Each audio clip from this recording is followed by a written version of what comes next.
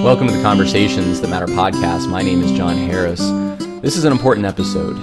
Important because we are watching at breakneck speed the disintegration of the unity which used to exist in many churches in the United States and in other parts of the Western world over social justice and the latest flare-up, the Black Lives Matter movement. I'm getting messages from people in this country, but also from people in other countries telling me that they had to leave their church because of compromise within it. They're trying to start a church, even if they don't have a seminary education. They're meeting at home because they can't find another option in their area. This is happening in places that would even be considered Bible belts.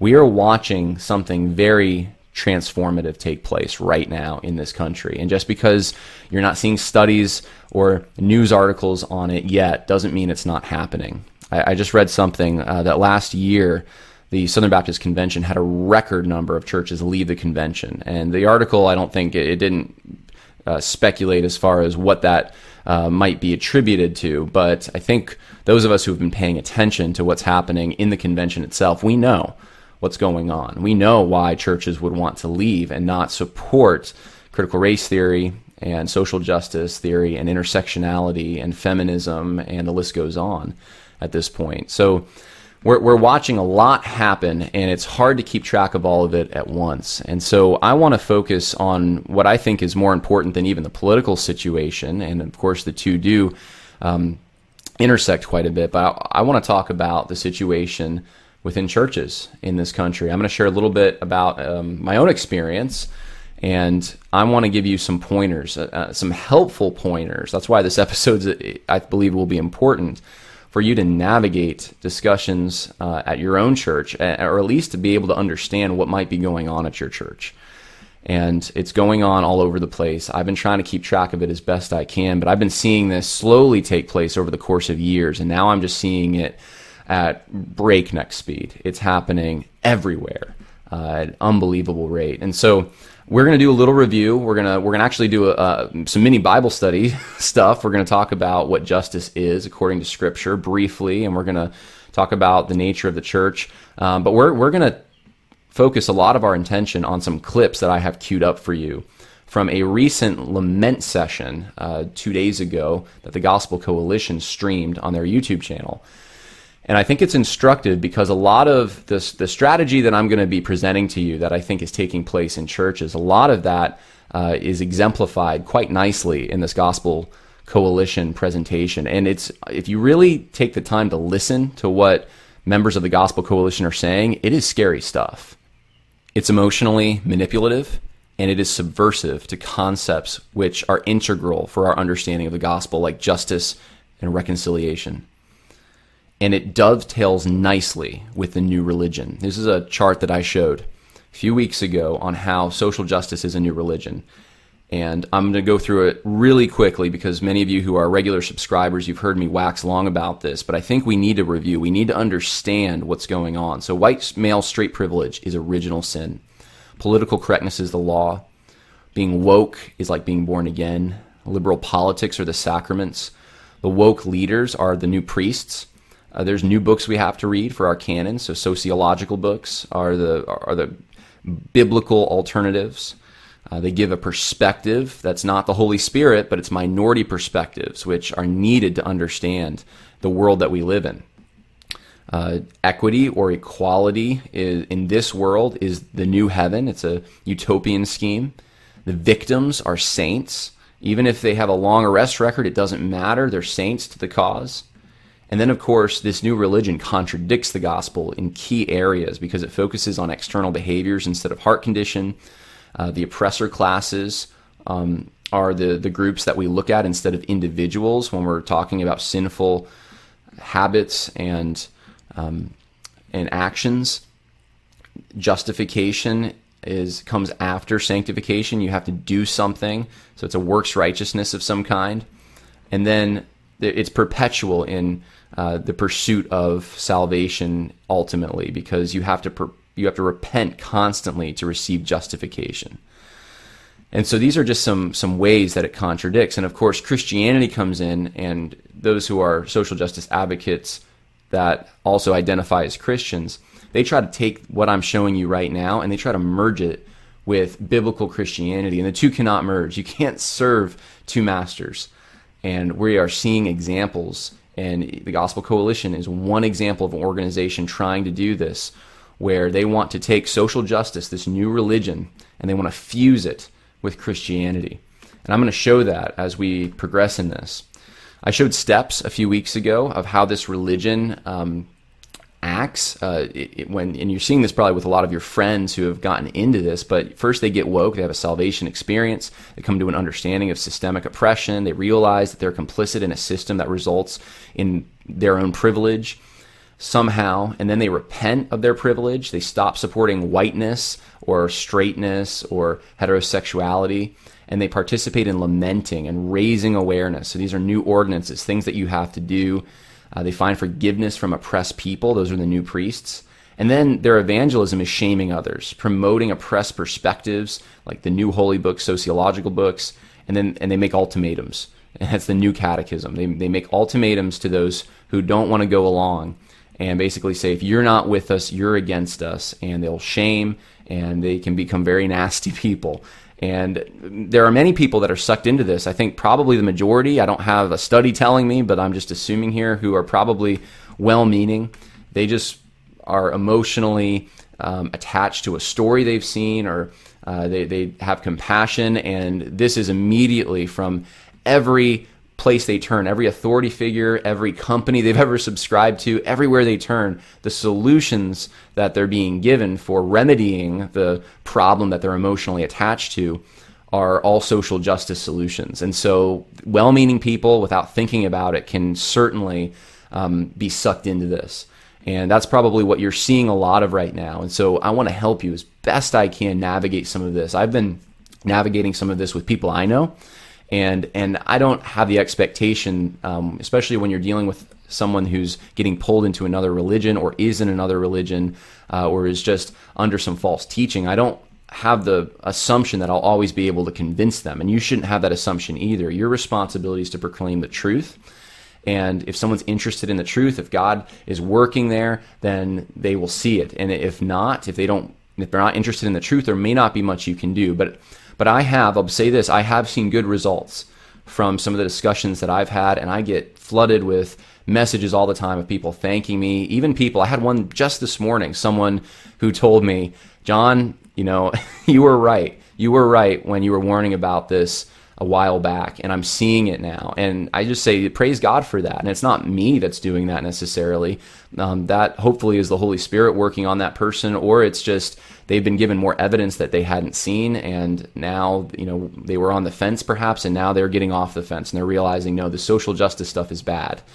And so I'm going to help you guys as best I can, those who are watching, to understand this and then respond to it. So here's the strategy that I'm seeing inside the church. I'm seeing many instances of this. Gospel Coalition, I think, is at least the first in the lament session I watched. I did watch every minute, so you don't have to. I think they're at least doing about half of these, and it sounds like from the clips I'm going to show you that they're planning on going all the way soon. But there's an emotional hook. Usually that's where it starts. There's an emotional hook of some kind, and so you see the video of what happened with Ahmaud Arbery, or you see the George Floyd video or something else, and there's a hook there. Or you watch, look, here's something I need to say. You watch Netflix or Amazon Prime, or just whatever streaming service you have, or movies. If you're still watching movies on television, this stuff is being promoted all over the place. Millions of dollars. This is a multi-million-dollar, probably billion-dollar industry to market these stories of marginalized people, quote unquote, and some of them aren't. Some of the stories are fictional or they're embellished, but some of them very much are marginalized people, but to the detriment of other marginalized people. So it's specifically one narrative, and that's being pushed in your face constantly. I remember a few days ago, I logged onto Amazon Prime, and the front of Amazon Prime was just all Black Lives Matter. So you could go watch all these different movies. And so there's people that have been feeding on this stuff. That's what they've been seeing, not just what happened with George Floyd on the news, but they're seeing movies and documentaries, and the moral of every story pretty much is this is the way it is in America. It's systemic. This is such a problem, and it has implications for today because the injustice hasn't ceased. It's still around. It's just taken on a different form, which is, by the way, critical race theory. So an aspect of it, I should say. So a lot of the people that are being pulled into this, I mean, it's an emotional pull. And churches, unfortunately, right now, many of them are no exceptions to this. They're also telling these stories and using emotional hooks to try to pull people in, to elicit an emotional reaction. And sometimes you don't even have to, they don't even have to use a hook because people are already just hearing this from every other institution in society. So by the time they get to church, they're already feeling either guilty for their white privilege or thinking that something must be done to address systemic abuse for minorities. And this whole scheme that I'm showing you right here, that I'm going to walk through, this is going to be used in about 2 seconds, guys. Make no mistake, it's going to happen way faster than you think. This whole entire template will be used to promote lamenting straight privilege. And they may not say straight privilege. I don't know what term would be used, but this whole template is going to be used for quote unquote sexual minorities and their liberation, quote unquote. Just watch. I'm telling you, it is coming. There is no difference. In fact, on YouTube, I got an email the other day, and they were already pushing this narrative. They were saying Black Lives Matter, and right after that, Happy Pride Month, and it was all about Stonewall and the struggle, the ongoing struggle for LGBTQ plus people to be to somehow overcome the barriers that still exist. And so it's the same thing. I mean, the world sees it that way. They know. Those who are pushing this stuff, they know exactly where this is leading. And I'm afraid that there's a lot of folks in the church who they don't. So be prepared for the marginalized stories coming of homosexuals or transgender people that are somehow victims of oppression that goes back years in Western culture, and now it's still present in some form, and you're going to see the same kind of thing. So just be prepared for that emotional hook. And then, of course, there's an emotional reaction once the hook. Once you see that, you're angry. You can't believe you've been part of this in some way, or benefiting from some kind of privilege, or living in a country where these horrible things are happening. Voddie Baucham said not too long ago, he said that the United States is the place, the best place on the planet for opportunity for black people. It was Voddie Baucham saying this, not me. Voddie Baucham said it. And of course, he's in Africa. I believe he's in Zambia. And he's saying, but the perception across the world and where he is that in America, it's horrible for black people. They can't get ahead. There's so many barriers. The police are just out pursuing them, hunting them down because of what the media portrays about this country. He says it's not true. It's not true. And so people in their own country now, though, are starting to adopt this same narrative, and they're feeling bad for it. They're feeling guilty for it. And once you have someone who's guilty, who thinks it's their fault that something bad has happened, you can manipulate that guilt. This happens on a smaller level all the time. This is, a classic abuser kind of move, right? When we're talking about emotional abuse and counseling situations, all the problems that can happen in a household, sometimes like an abusive husband can blame on the wife, make it sound like it's all her fault, even if it's not. And then, or maybe there's some truth to some of it. Maybe she is nagging or something, and the husband just plays that up, and this wife gets manipulated. This kind of thing happens. So be aware of that just because you're emotional about something, just because you're angry about something, what's the telos? In other words, what's the purpose of those who would want to promote that kind of thing to you? What are they trying to get you to do in reaction? You got to ask that question. In the case of an abusive husband, many times he wants something. He wants the wife to remain perhaps in the marriage and to do things for him, and he wants benefits of some kind. So what are the benefits? So the next step is to pervert biblical concepts. This is within the church. So you have someone who's emotionally already distraught about what they're seeing, what's being presented to them. So they're conditioned into feeling guilty, and then all the while this is happening, start throwing out familiar words like justice, like love of neighbor, reconciliation, etc. Use these terms, but use them in ways that are different from the ways the Bible uses them or the ways the person who is a Christian has grown up using them. Define them according to new left understandings of equity, inclusion, diversity, tolerance, etc. So justice, and I'm going to show you something about this, justice is no longer the application of the law, the faithful application of it.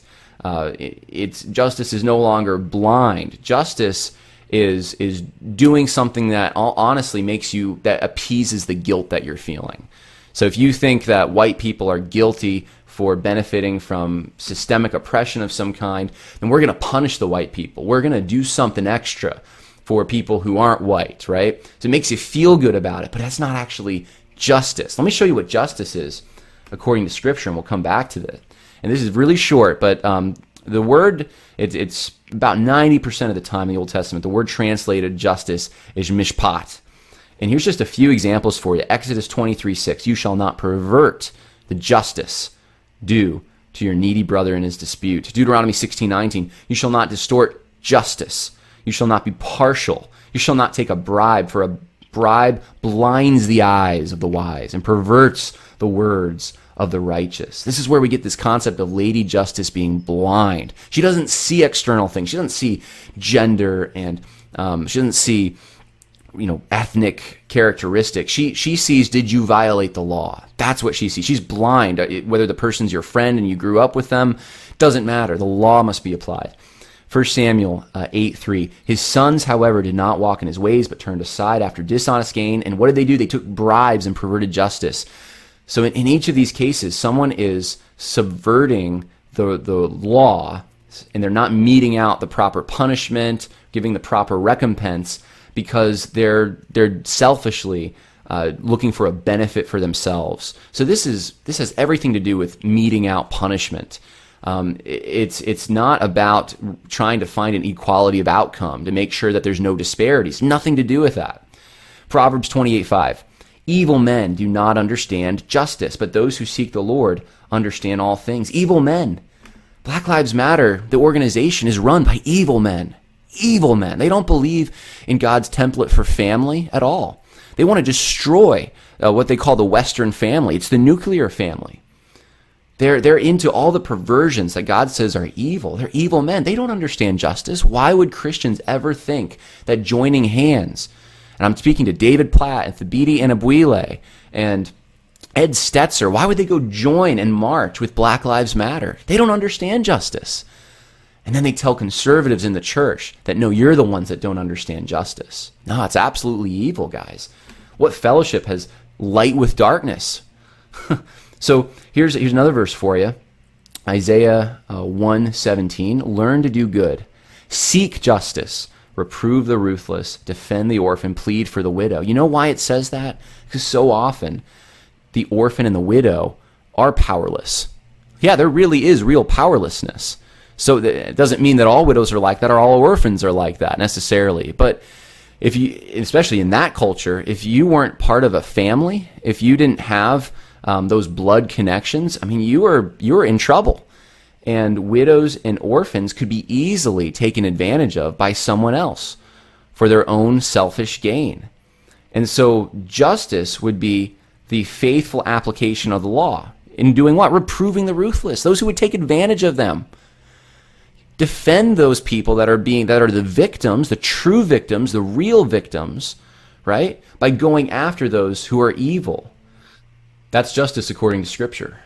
And when you look at longer passages, it becomes even more clear. Let me read for you the number one most used passage by social justice advocates trying to push this narrative in the church. It's Amos chapter 5, and usually it's verse 24, which is quoted without any context. Verse 24 says, let justice roll down like waters and righteousness like an ever-flowing stream. And you've probably heard sermons by folks, even David Platt, where they just wax long and eloquent about disparities and how bad it is for certain minorities. Well, it has nothing to do with Amos chapter 5. Read it. Read verse 21.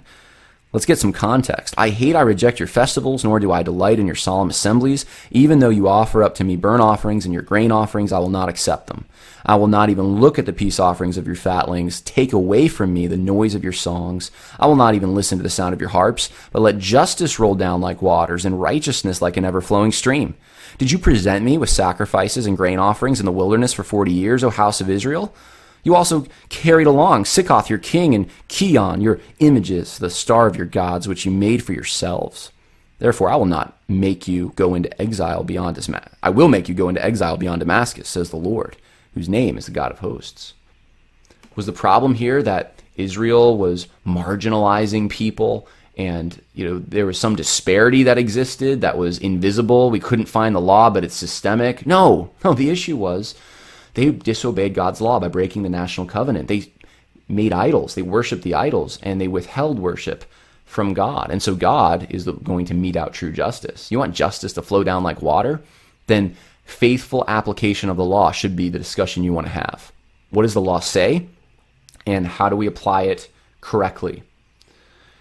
And those who would advocate or quote verses from Amos chapter 5 and other places in the Old Testament are usually very squirmish about wanting to have conversations about the law in the Old Testament. In fact, oftentimes, and I've seen this, people who aren't even theonomists in the Christian Reconstruction sense, but they'll accuse you of being a theonomist if you want to have a conversation about the principles, moral principles that should apply to government in the Old Testament, case laws and what those might look like according to the general equity.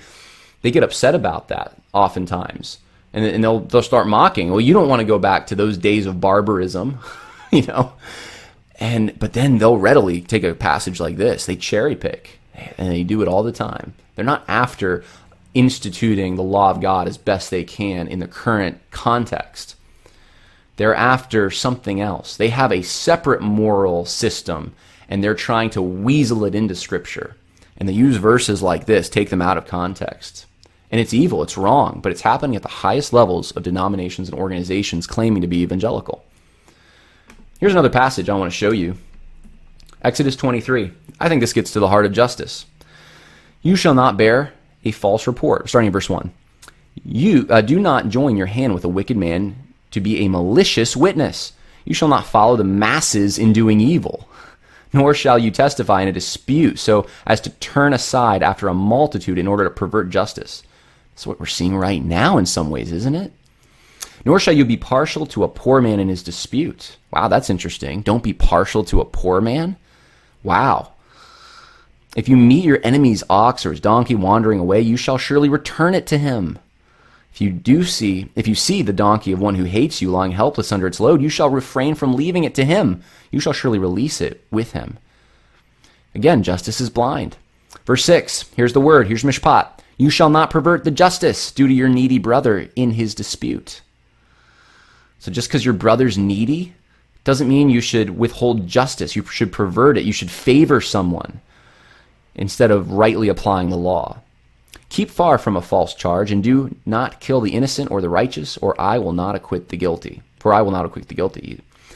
You shall not take a bribe, for a bribe blinds the clear-sighted and subverts the cause of the just. You shall not oppress a stranger, since you yourselves know the feelings of a stranger, for you also were strangers in the land of Egypt. What is the theme of Exodus 23? The theme of Exodus 23 is the faithful application of the law of God without looking at external characteristics, without considering things like your relationship to the person, or whether that person's your enemy, or whether that person's a stranger, or whether that person's poor, and you have empathy and sympathy for them. No. If they're poor and they broke the law, yeah, you can have empathy and sympathy, but you need to apply the law of God. That's justice. That's mishpat. That's real justice. Not this social justice stuff that looks at disparities and tries to bring about some kind of equity, some equal outcome of some kind. So let's go back to the bullet points that I made on how social justice is making its way into the church. First, emotional hook. You see something, you're emotionally captivated by it, you cry perhaps, and then there's this reaction that produces guilt. Man, what can I do? I'm complicit perhaps in this, and I'm uncaring. and then you pervert biblical concepts. We can talk about other ones, but the concept of justice is the one I use today. So instead of justice being the equality of before the law and being blind so that you don't take into account categories like a stranger or a friend or the poor person, you just judge them based on the law as individuals, not based on the category they're part of socially. Well, now social justice does the exact opposite. You are a member of a socioeconomic group or a ethnic group of some kind, and you will be judged based on that. And the goal is eliminating disparities, not faithfully applying the law of God and meting out true justice. And so it's actually the opposite of justice, and it's a little bitty grammatical switch. Just instead of equality before the law, it's equity. Equity is the new goal, which is equality of outcome, essentially, taking into account all the things that have, the barriers that have set someone back historically or currently, and then adjusting for that. That's equity. Well, that is foreign to the biblical concept of justice. That's not mishpat. It's nothing to do with it. But it's monumental change conceptually, and it's sold to Christians. Now you have a lot of Christians believing that that's what the Bible's talking about when it mentions justice, and it has nothing to do with it. And the next step, I'm going to share a story about this, is presenting a false dichotomy. So here's how this works. There's two versions of injustice, and usually party politics is where this comes out. So you have your Republicans and your Democrats usually, or your conservatives, liberals, red state, blue state, whatever the case may be. And they're both wrong, essentially. They both have weaknesses about them. And so I was in a church recently where I heard the pastor say that, there's those on this one side who they're concerned about looting and vandalism, but, they're not concerned with the black lives. And then on the other side, you have those that are really concerned with black lives that are dying because of police violence, and they're, concerned about historical oppression, but, they don't care about the looting. And Christians need to be different than those two. Now, that's a straw man, number one. I don't know of any, Republicans, conservatives, red state people who are, saying that, they're not concerned if someone is killed by police. I think everyone, after the George Floyd incident, everyone that I know of pretty much just about was saying, yeah, this doesn't look good. This is bad. The conservatives were outraged at what they thought was police brutality. I posted, I think, within an hour of seeing that, and just said, this is shocking. This is horrible. This is either extreme negligence or this is evil. And brutality is the word I used. And so it's a straw man to say that there's Republicans or conservatives who just don't care about that kind of thing. The issue for Republicans and conservatives is this actually even taking place systemically, or is this just an isolated incident? And I'll get to that in a minute, but to broad brush a whole group of people and say something like Trump supporters or conservatives are, they just don't care about systemic injustice. Well, wait a minute. Maybe they don't, they actually challenge the assumption behind that statement. It's not a lack of care, but that's the dichotomy that I've seen set up. And I've seen this for years. I've seen J.D. Greear and Tim Keller and Mark Dever do this kind of thing where they set up these two dichotomies, and they say, well, Christians transcend that. So the implication is that you can't be a Christian and a Republican, really. Not on this issue. You have to kind of go through the buffet of party politics and choose based on your issue. Democrats are right on racial disparity issues, and Republicans are right on abortion, perhaps. You can't be a faithful member of the Republican Party and agree with their platform. And so that's I think what's actually taking place. And then I've done some videos. I think I did a video, you can search for it, where I talk about Evangelical Incorporated's third way. But I saw this happen recently, and the flow of the sermon was according to the bullet points that I'm setting up here. People who had seen something, who had been emotional about it, and then this false dichotomy gets presented, and no one wants to be on the wrong side, so of course they're going to choose the church. Well, what is the church? Well, the church has a solution in that it transcends ethnic categories. But in this particular sermon, and this is something that I've seen for years now, it's not just it's a unity that takes place when you are in Christ, which is really how the Bible presents unity. As soon as you're in Christ and you're a Christian, no matter what your ethnic background, you're in Christ. You have something in common. There is unity. Just believe it. It's there. The unity that I've seen is a unity that is conditional. So you need to do something. So in Christ we are all one, but there's an important stipulation here that you need to do, especially if you're a member of majority culture. You're one in Christ with your brothers, but you need to lament, or you need to show that you care, or you need to X, Y, and Z. And so there becomes a law list, conditions that must be met in order to be one in Christ. Now, I'm going to say this. This is a perversion of the gospel, okay? If you're trying to say this is a gospel issue, which I've heard many times, and you're saying you got to do something in order to achieve this unity, you're on dangerous territory at that point, okay? The gospel isn't law, but here's some of the third way solutions, right? So this is transcending. It's not Republican. It's not Democrat. This is just the church. You need to push for multi-ethnicity, and that's exactly what the pastor that I'm referring to did a few weeks ago in a country church, mind you. He told people in his country church, predominantly people that were descendant of Europeans, and it's because of the area. It just reflected the area they lived in. He told them that they needed to somehow not just make friends and witness and minister to those who they went fishing with or those who they had something in common with, but they needed to go out of their way to find people who they didn't have anything in common with, especially ethnically, in order to minister to them and to get them to come to the church. So building a multi-ethnic church. This was in the middle of the country. It was in an area where there weren't a whole lot of options unless you wanted to travel at least 25 minutes to then find a demographic to then walk up to and minister to. And look, there's nothing wrong with that. That's absolutely good. I've done a lot of ministry in places that were far away from the church I was at. College ministry. I've even gone down to New York City and done some ministry there. And it's needed. We need to go to areas where the gospel is not being presented in the same way, and it's dry, and we need to share the gospel, absolutely. But the motive is because people don't know Jesus. The motive isn't because they look different. That's foolish. We're standing on the other side of eternity.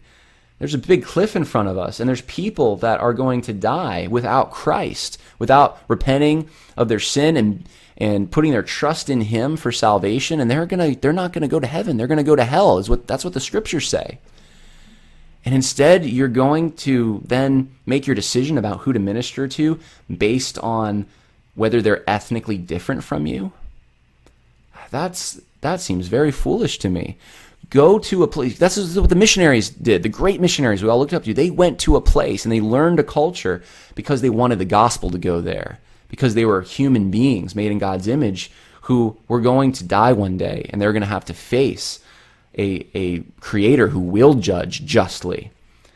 And some of them would be facing him without Christ. And so missionaries went to preach the gospel, the good news that Jesus has taken the penalty for our sin, red, yellow, black, and white. They didn't go there because they felt guilty that, wow, I'm a European and there's churches everywhere, and wow, I have so much privilege. I need to lament this privilege, and what can I do to make up for this disparity? I must go to another place. No, they didn't think that way. That's not biblical thinking. So the multi-ethnic church has become such a it's the promoted example of what ought to take place within evangelicalism now. And this is so horrible for those who are living in areas where it's like they don't have the option of having a multi-ethnic church because it's all one demographic ethnically. But there's other, there's age, there's other differences that people have, and of course we don't focus on those. Right now it's just ethnicity. It's so terrible. What are some of the other solutions? Quotas. So making sure your theological library has minority voices. I know of a seminary. There was a podcast that I was watching where the guy on the podcast, it was at Southeastern, was saying he was teaching through Romans and he needed a female voice. So he's not looking at the accuracy of the commentaries anymore. He's looking at, are other minority voices represented? Well, you've just destroyed truth if you're doing that. But that's one of the third way solutions. Supposedly, favoritism. someone wants to come into leadership. This is where, Matt Chandler will say that he would rather, all other things being equal, he's going to hire the black person instead of the white person. Well, that's showing favoritism. That is showing partiality. Redistribution. So reparations, somehow taking money from one group and giving it to another. This is happening on all kinds of levels. A reparations bill, I don't know how far it's gotten yet, but I know it's making its way through California's state government right now. And then, of course, a national refounding is part of this solution to the injustices, quote unquote, around us. So that's taking down all the historical things, and I've lost count. I started to try to keep count of this, and I just it's overwhelming. This morning it was I think it was the History Museum in New York, if I'm not mistaken, but they wanted to take down the statue of Theodore Roosevelt. It's all coming down, and I may do an episode at some point because conservatives have made a fatal tactical error on this issue. They're making the same fatal error they made on the same-sex marriage issue, and they're only making it on this issue. And they have opened themselves up to all of our history pretty much coming down, just about, in the United States of America. And so stay tuned for that. But that's part of this third way. So these are actually all liberal Democrat solutions, pretty much. They come from that thinking. It's from a critical race theory understanding, but they're presented as this is just what Christians ought to do. It is so sneaky. It is so sneaky because as people, we are naturally we are attracted to the moderation, to the middle. We all want to be reasonable, moderate people. We don't want to be on the extremes. And of course, you just stand still and wait 5 years, and you're going to be on the extreme. If you're, liberal today, you'll be a raging conservative. Look at Joe Biden's comments from even 20 years ago. Joe Biden saying, "Sons of Confederate veterans were good people." He's touting these police reforms and saying how tough they're going to be on crime. He's, making comments that seem racist or sexist to modern audiences, but they weren't at the time. He's saying that same-sex marriage, he's against that. And marriage is between a man and a woman. He's saying all these things. And he was a liberal Democrat at the times he was saying them. All he had to do was wait. And now, if a conservative said those things, they would be tarred and feathered. That's how much things are changing, guys. Do you see it? So this third way nonsense is an attempt to appeal to your reasonable side. It's a fashion thing. You want to appear to people like you're a rational person. You're not on the extremes, and so you'll separate yourself a little bit from the Republicans, the straw man they've built about them. And then you're open to accepting really what are left-leaning proposals, but they're not looting. They're not vandalizing. They're not eliminating police departments. So somehow that's now more moderate. No, we go, look, this is the book we should be going to for solutions. If you want to know what the law says, you should be going to the lawgiver, and he's given us revelation. Second to this, you should be looking at the Constitution of the United States, the state constitutions, the laws of our land, and how do we faithfully apply those laws. That should be the discussion. It's not the discussion, though, not anymore. So here's the next step: mandate action. Mandate action.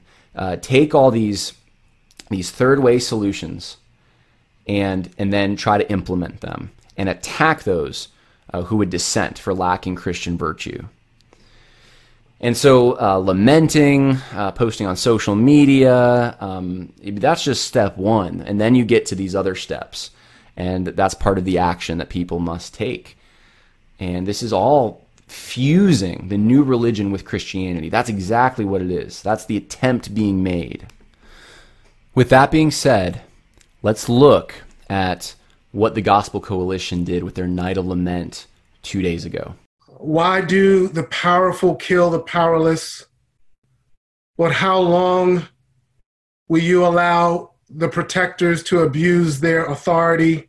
Places where people are over-policed and underserved, for the countless men and women who have been unjustly killed by state actors where no camera phone bore witness. Our idolatry, the ways that we have harmed and caused pain to our Black brothers and sisters, to our African American neighbors, to the ways in which we have participated in laying burdens that are unjust. So these are some clips showing the problems members of the Gospel Coalition are trying to address in their lament. And it's very hard to criticize this because you feel like a jerk because they're praying. But they're weaponized prayers. They're prayers that are assuming something that's not true. They're assuming that there's a situation in the United States which isn't actually happening. There isn't systemic racism in police departments over, looking at it from a broad perspective. At least the numbers that we have that we can test to find that out aren't showing that. Now, I say this every time I bring this up, but I don't like the way that we're thinking about this. We shouldn't be thinking about this along ethnic lines. We should be taking into consideration other factors like geography. I don't think it's fair for black people who live in the suburbs to be in the same group as those in crime-ridden areas in the ghetto. Neither do I think it's fair to look at disparities between white people in the suburbs and white people in really impoverished areas and just say, well, here's white, here's black, and no, because there's all sorts of other complicated factors that are going to make up someone's level of success, whether or not they're involved in crime, whether they can get the proper health care that they should have, all those kinds of things. So I hate the way that this is broken up. I think that once you start breaking up things this way, you've already you're on a wrong foot.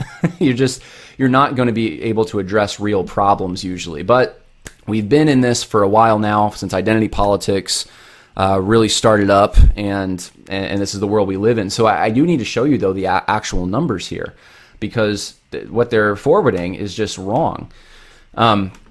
They have 4 steps of lament: turning to God, complaining, asking for the alleviation of the situation, and then trusting God. I don't have a problem with that. But it needs to be based on truth. And so what is the truth?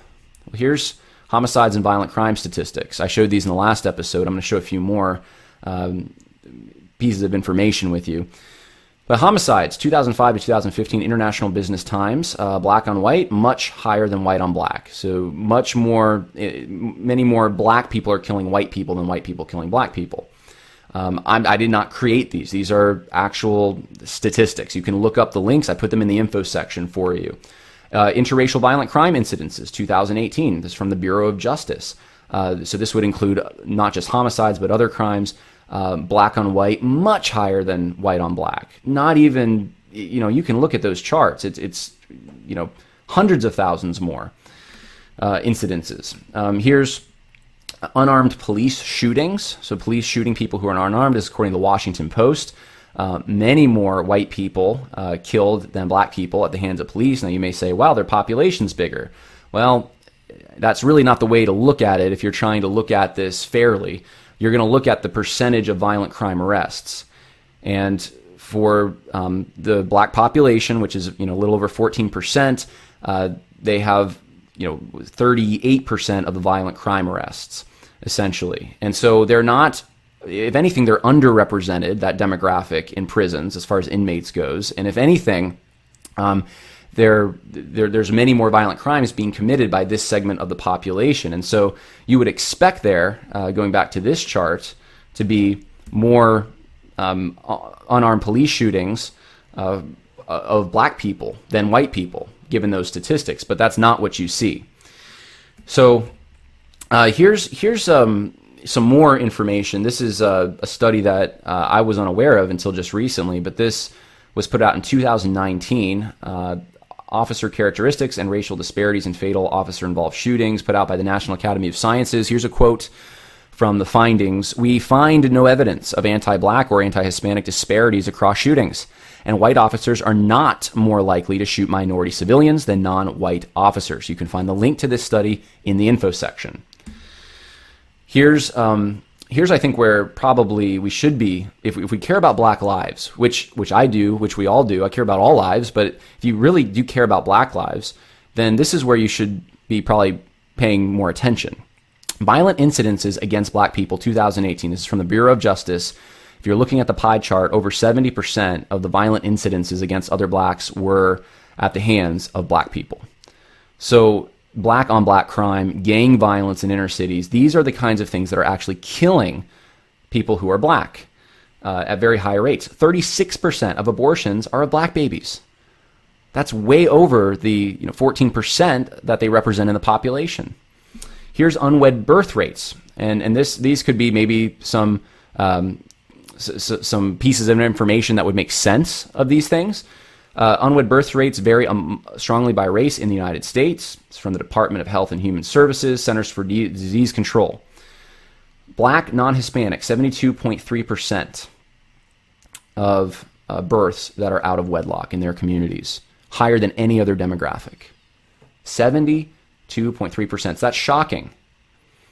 Here's even pornography, I think, factors into this as well. I mean, we're talking about family breakdown now and what might contribute to crime, what might contribute to things like getting involved in that kind of behavior. 1973 to 2016 General Social Survey. And you can find this link again in the info section. Analyses revealed that Black Americans in general were more likely to view pornography than whites, and they were increasing in their pornography viewership at a higher rate than whites. Moreover, Black men were more likely to consume pornography than all other race-gender combinations. Last piece of info here, Canada Test Study. I got this information from Samuel Say's blog, Slow to Write. He's got everything there, so I'll put the link to his blog, but you can go look up the actual studies if you would like. I'm going to quote him. In America, Black men earn 30% less than white men. In Canada, second-generation Black men earn 28% less than white men. It's about the same. In America, though Black students are only 24% of students in southern states, they represent 50% of expelled students. In Canada, though Black students are only 12% of students in Toronto, they represent 48% of expelled students. About the same again. Canada and the American South. That's interesting. In America, though Black people are only 13% of the population, they represent 23% of people killed by police officers, and they represent 33% of prison inmates.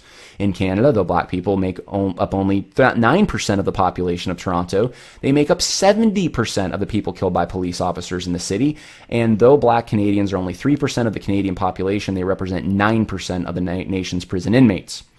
Here's the conclusion. Samuel Say, he's a Black guy, he wrote this.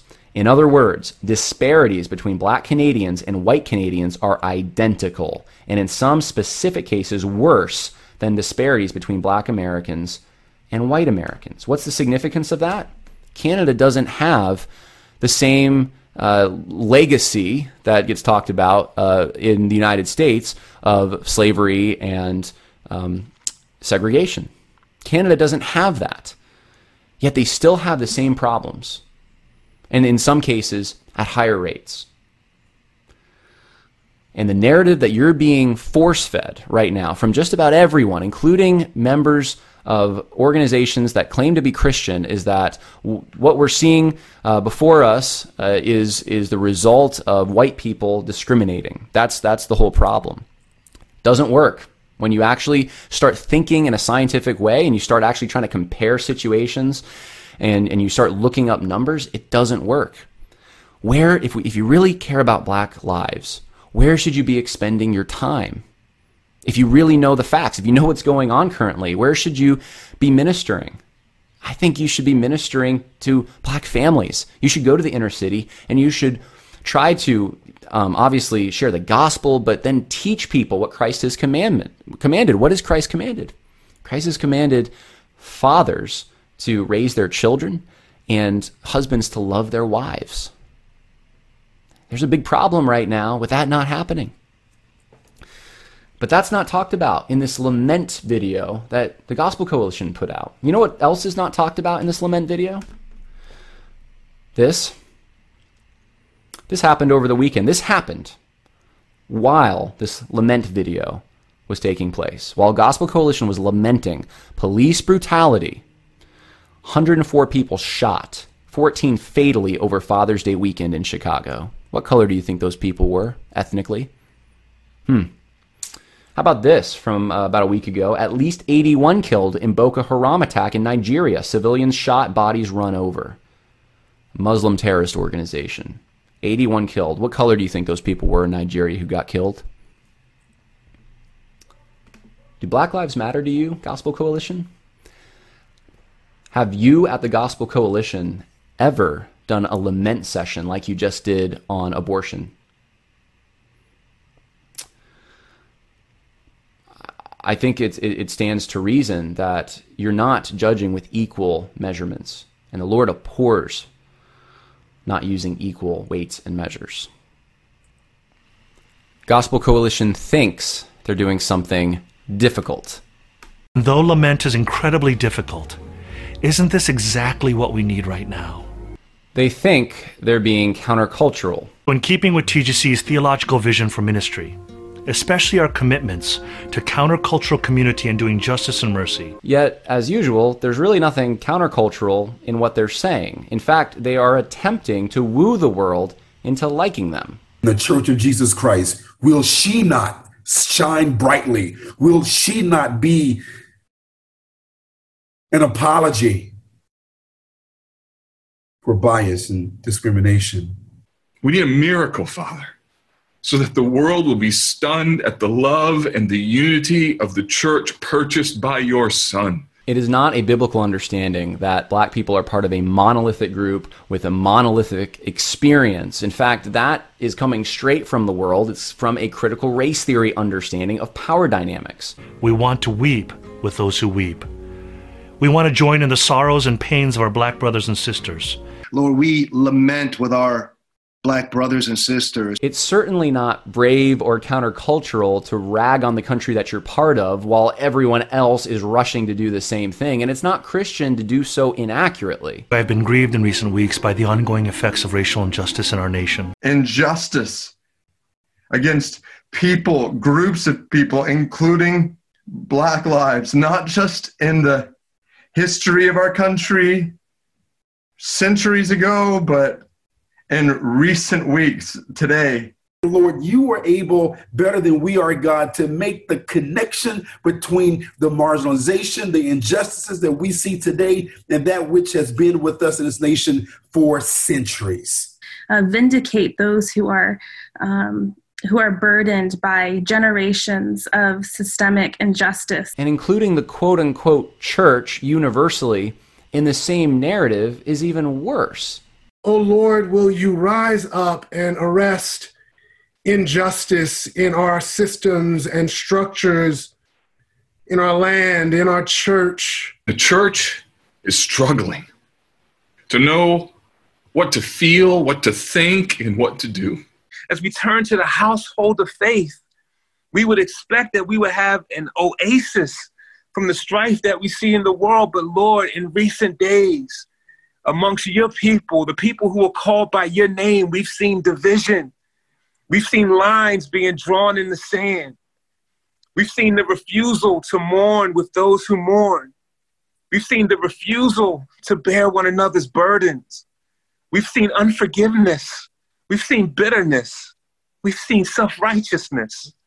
We've seen mean-spiritedness and a critical spirit. How long, O Lord, will you even allow your church to be divided on these issues, Lord, content to contend for reconciliation without justice? So many followers of Christ have been throughout history, and even we are today, to conduct religion in your name in a way that masks, ignores, or promotes injustice. To renounce every form of racism and bigotry and favoritism and division. We ask that you would give us faith and courage to renounce these things, especially as they take root in our local churches and our own hearts. Let me ask you a question. Do you think the quote-unquote world likes to hear that kind of language being used about the quote-unquote church? Do you think it leads them to want to visit a local church or read their Bible or receive the gospel of Jesus Christ? Or does it make them think that maybe this stuff isn't all it's cracked up to be, because apparently the church has this problem, and the way that the folks at the Gospel Coalition are talking about it, it's even worse in the church than it is in the rest of the country, it sounds like. That's the way that they're portraying this. What does Scripture say about the church, universal? I want to read for you a few verses. This is biblical language, okay? Biblical language about the church universal. Ephesians 1, 20 through 23. And he put all things in subjection under his feet, meaning Christ's feet, and gave him his head over all things to the church, which is his body, the fullness of him who fills all in all. Church belongs to Christ. It's the bride of Christ. Christ says the gates of hell will not prevail against the church. Ephesians 5, 25 through 27. Husbands, love your wives just as Christ also loved the church How did Christ love the church? Well, he gave himself up for her so that he might sanctify her, having cleansed her by the washing of the water with the word, that he might present to himself the church in all her glory, having no spot or wrinkle or any such thing, but that she would be made holy and blameless. Again, who's doing it? Who's doing it? Is it our efforts? Is it our ability to lament? Is it? No, Christ is doing this. For by one Spirit we were all baptized into one body, whether Jews or Greeks, whether slaves or free, whether we were all made to drink of one Spirit. 1 Corinthians 12:13. I got good news. If you're part of the body of Christ, you are connected in a very profound way that transcends social categories with your brothers and sisters in Christ. Doesn't matter what ethnic background or any other factor they came from. If they're in Christ with you, you are connected to them. There's no animosity there. This is not the kind of church that's being promoted by the Gospel Coalition. It's just not. They are promoting a vision for the church, and they in a sloppy way just refer to the church, and they present it as this horrible entity. Why would I want to be part of that? It looks like it's got so much work to do. They're farther behind than the United States of America, it sounds like. If I was a kid growing up in a Christian home and I kept hearing this all the time, you think I'd stay in the church or want to stay in the church? Would it compel me? I mean, this is the same crowd that wants to compel the world so badly to come into the church, and this isn't the way to do it. By making the church look all crummy? No. Yeah, this is what they think they need to do. The courts are working in regards to these police shootings. There are no quote-unquote racist laws anyone's shown to me that need to be overturned somehow.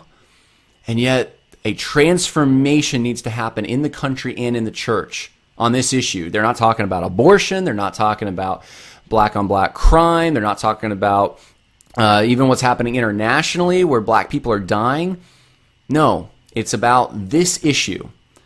And they are praying for change of some kind, and it's chocked filled with the language of critical race theory. Lord, help us to be a people willing to confess our sins of pride and apathy and indifference when it comes to the topic of racism and racial injustice.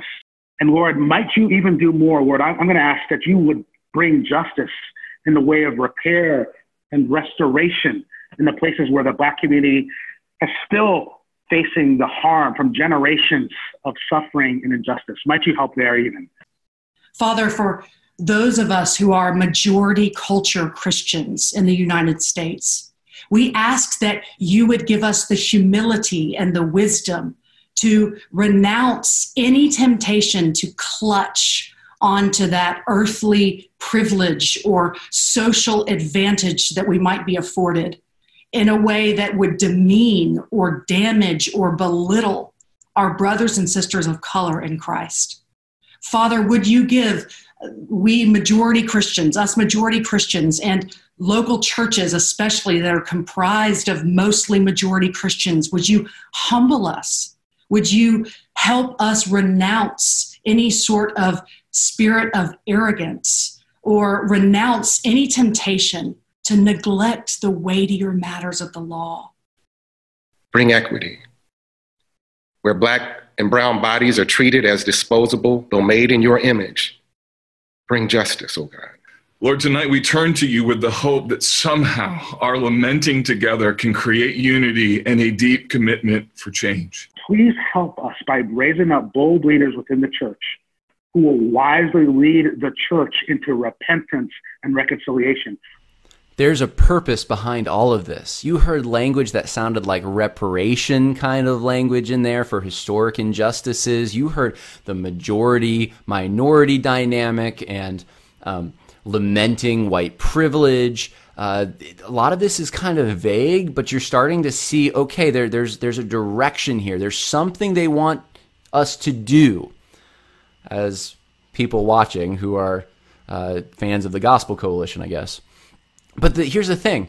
The situation is never rectified. It's perpetual. We always have a long way to go, no matter what happens, no matter how many apologies, no matter how many years of apologies, we're never quite there.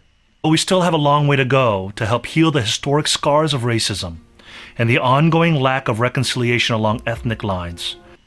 But reconciliation in the church has already taken place by nature of being in Christ. That's the biblical theology that is missing from this. There's no hope in any of this. It's just lament. And you would think the gospel would really factor prominently into this. Well, the word gospel was used a few times. Here's two of the more quote-unquote clear times that the word gospel was used. I want you to listen carefully. As you remember the gospel, the good news that Jesus is Lord over all. To develop perhaps new Christ-centered initiatives and institutions that shine the bright light of Christ's gospel of reconciliation. And then it proceeds to whatever the Gospel Coalition has coming next. Over the next few weeks and months, please be on the lookout for resources to move us from lament to learning, listening, and then leveraging what we learn to seek racial justice. And that material, whenever it's available, will most likely have what I showed you in the beginning of this whole entire slideshow, probably more of it. It's going to have the solutions, quotas, redistribution, a national refounding. It's going to be the same things Democrats in Congress are promoting. I would venture to say the Gospel Coalition will probably be promoting, because they're already starting to promote some of it. This is bigger than a political battle. This is a religious battle.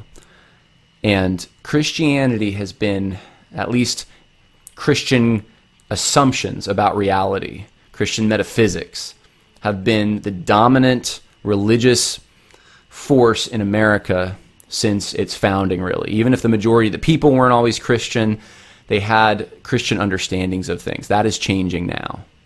We are living in a very important time in the history of this country. And I don't know if it's allowed to continue if we will have a country that resembles anything like the country that existed before. And so I call upon all of you who are Christians to have discernment, to don't trust it just because someone that you've trusted their preaching for a long time said it. Compare everything to this. Don't trust it just because I said it. Compare it to the Word. And I would encourage you, I'm hoping to have more resources soon on this, and maybe do some more interviews with people that have done this. But if you can't find a church in your area, consider starting one. We've gotten to the point where I don't know that some of these social justice types are able to have a conversation with us. If they do, it's going to be a conversation with another religion, because we're not on the same page. At the same time, there are many right now, and this is why I made this video. There are many out there who are being deceived, and they have good intentions. They want to do the right thing, but they're being deceived. And if apostles like Peter can be deceived, then so can we. And so I just encourage discernment. Try to see if you can tell the difference with someone. Make sure that if there's someone who's being deceived, you're gentle, but you're come across in a way that is very direct about this. It is a heresy. It is wrong. It is a different religion, really. And if it's someone who's a promoter of this false gospel, then you need to identify them as such. And some people have really been identifying themselves lately. The masks are coming off.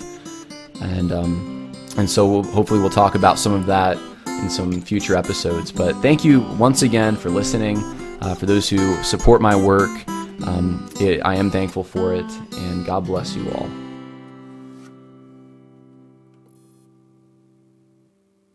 Sick of being upsold at gyms? My guy, you're currently a base member? For $90 more, I can upgrade you to our Shred membership. For $130 more, you'll be a Swole member. And for just $300 more, you'll reach Sweat Platinum. At Planet Fitness, you'll get energy without the upsell. Never pushy, always free fitness training and equipment for every workout. It's fitness that fits your budget. Join Planet Fitness for just $1 down and $10 a month. Cancel anytime. Deal ends Friday, May 10th. See Home Club for details.